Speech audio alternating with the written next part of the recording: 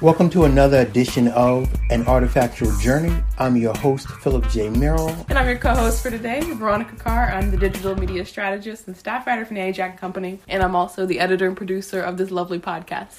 So in essence, without Veronica A. Carr, we would not be able to share insightful historical information on An Artifactual Journey. Yeah, got it. We're approaching a difficult topic for us today because this is a little bit out of our lane. As the CEO and founder of the Ajax Company, LLC, we are fortunate to have thousands of rare letters, photographs, books, 78 records, sheet music, KKK, Civil War, World War I, World War II, Korean War, HBCU, Benevolent Society, you name it, and hopefully we got it. Many years ago, I had the opportunity to acquire a collection that I thought was extremely important and valuable. I'm not looking at it from a financial perspective, but yes, it's valuable that way. I was looking at it more from an educational research realm, and that is a rare collection from the Moorish Science Temple of America that was founded by Noble Drew Ali and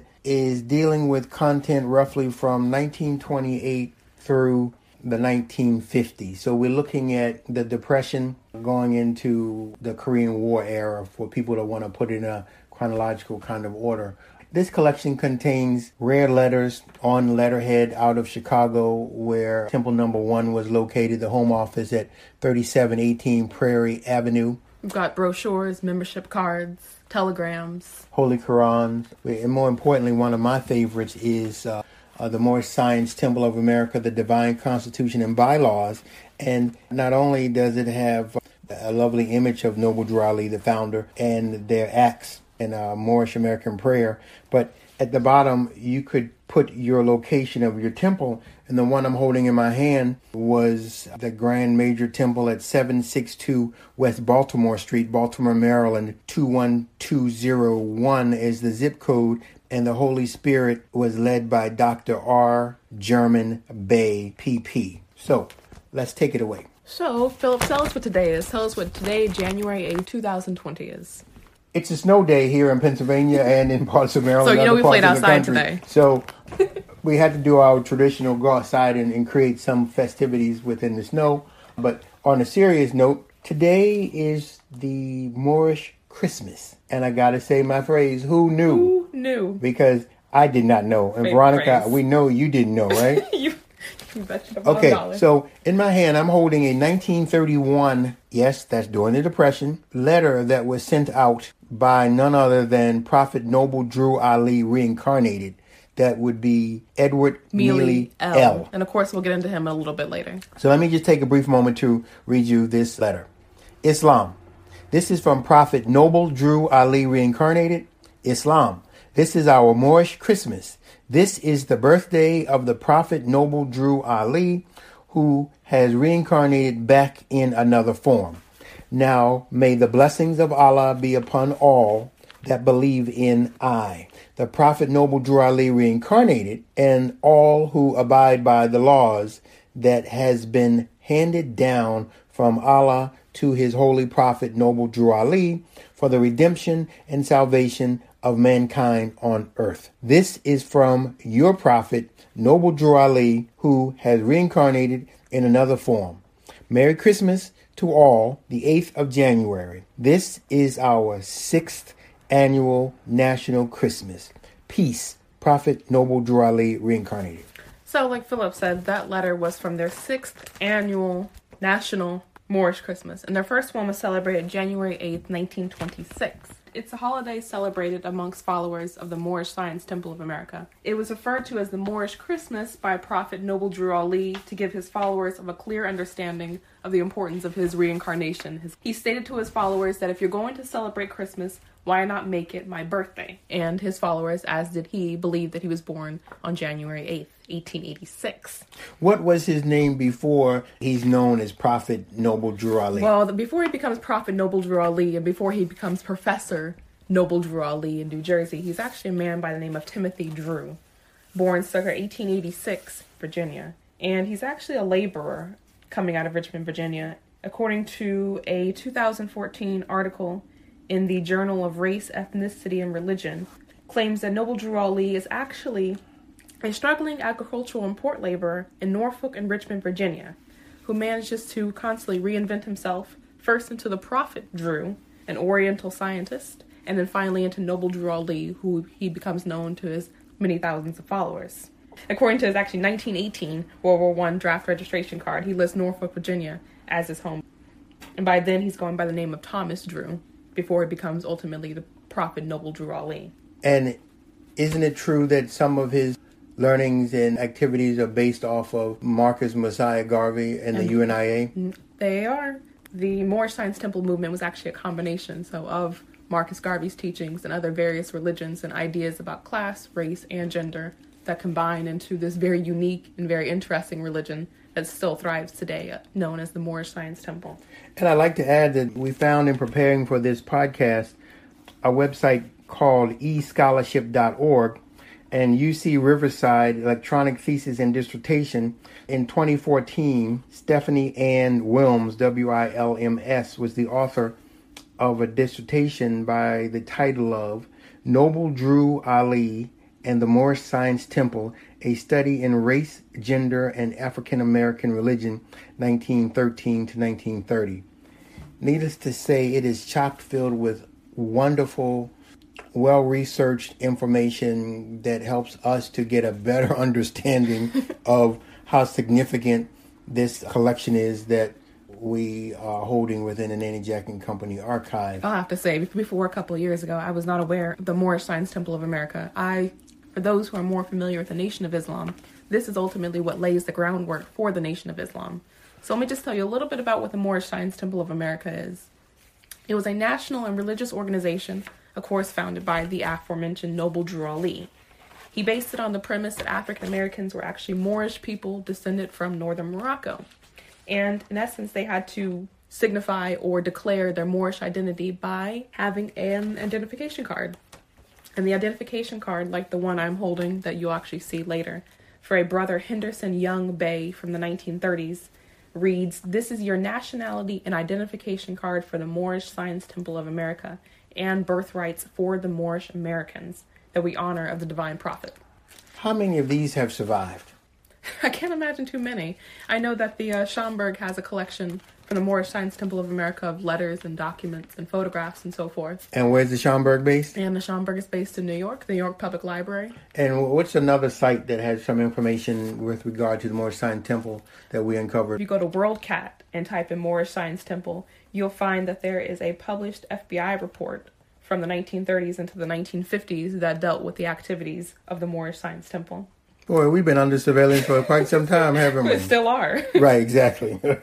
Let's delve a little bit into their inner struggles within their infrastructure. So within this collection, we're intrigued to deal with the reign of Edward Mealy L., a 1933 telegram to a brother J.H. Harold Bey on 2208 McCullough Street in Baltimore, signed the telegram as Supreme Grand Sheik.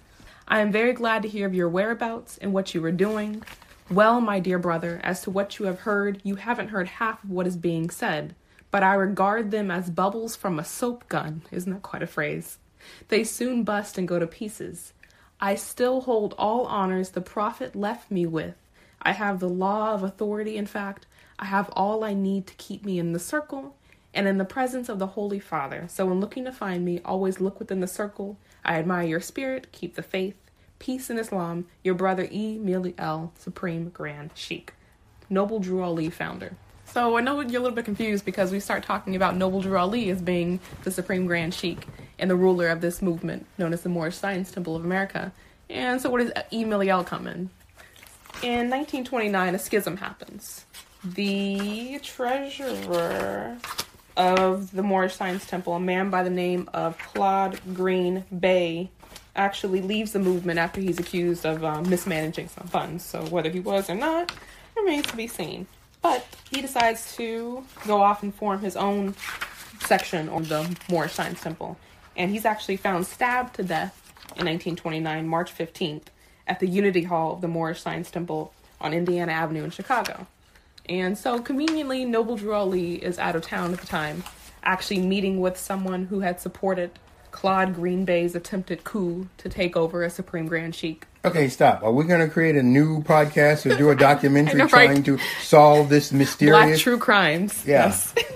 Historic black true crimes. There you go, historic black true crimes. He's out of town. Who's with us? Who's rolling with us?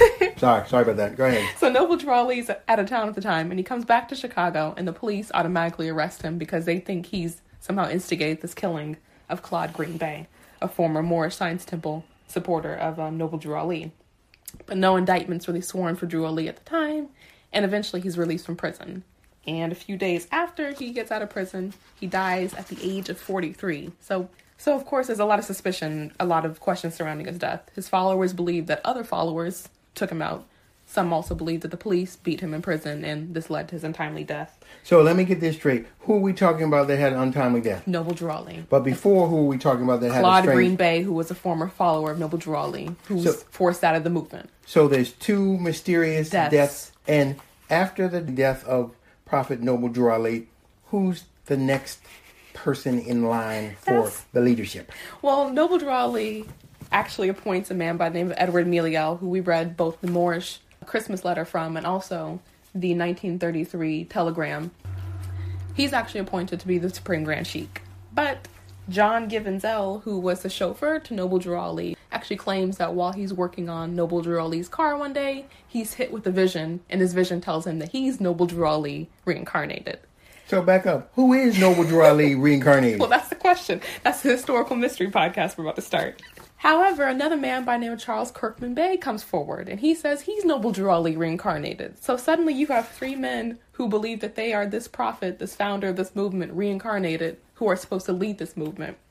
Ultimately, though, the Unity Conference, which is the National Moorish Science Temple Conference, elects E. Meliel as the Supreme Grand Sheik. How significant is it that we are holding several extremely original letters on Moorish Science Temple of America letterhead signed by E. Meliel during the Depression? Extremely significant. Especially where he's actually talking about the fact that he was appointed by the prophet to be the prophet reincarnated. So let me move in a different direction with this. What happens to E. Meliel, and is there some more scandal or more difficult times? E. Meliel is eventually elected Supreme Grand Sheik. Charles Kirkman Bey is elected as his right-hand man, but he's not really happy with that, so he decides to go off and start his own division. And the chauffeur, John Givens-L, goes off and starts his own section of the Moorish Science Temple. So there's splintering going on. There's splintering going on. You have three different factions that are still actually functioning today. What about the role of women? Is the wife playing a role? Can you talk about that? And that's where it also gets interesting, too, because after E. Meliel is deceased, his wife actually has a lover that she decides she wants to appoint as a Noble Drew Ali reincarnated. So she gives these Moorish Science Temple documents to this new man that she has suddenly decided is the prophet.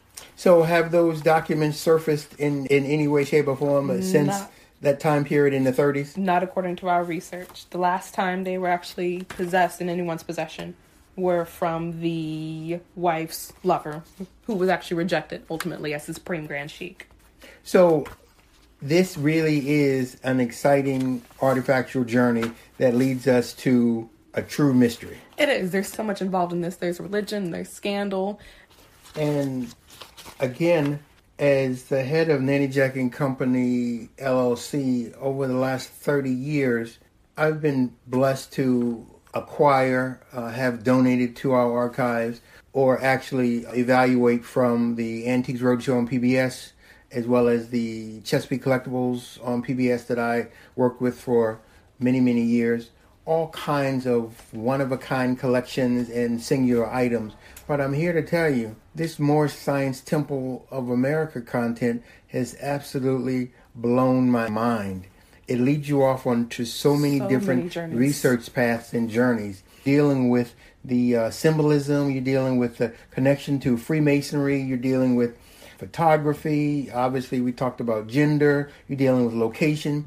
And the location part leads me to historic Old West Baltimore, where at 1006 North Carey Street in Baltimore, for anyone who's interested in seeing the building, there is a Moorish Science Temple building. That is Sandtown, known as Sandtown, Winchester, and that is the birth home of yours truly, Philip J. Merrill, and the name of our company, my great-grandmother, Nanny Jack. Nanny Jack is the name of our company, as you all know. She was a pillar of strength for decades in Sandtown, Winchester, within a short walking distance of a couple blocks of where this Moorish Missionary Communication and Assistance Office, headquarters for the Prophet Noble Drew Ali in these last days and times. And again, this is at 1006 North Carey Street. You'll see this very beautifully interesting looking building for anyone who's curious about seeing a Moorish Science Temple office. So, throughout Baltimore's history, you hear about different religious movements, benevolent societies, fraternal, sorority, secret, and the like. But one you rarely hear of is the Moorish Science Temple of America.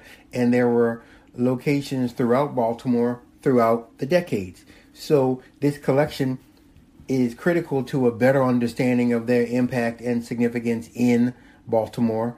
And specifically, I'm talking about right now, Old West Baltimore, because last year I took a picture of the wonderful building that was aforementioned, and as fate would have it, a member of that location was working under the hood on his car, was very curious as to who, what, and why this brother in the suit was photographing the building.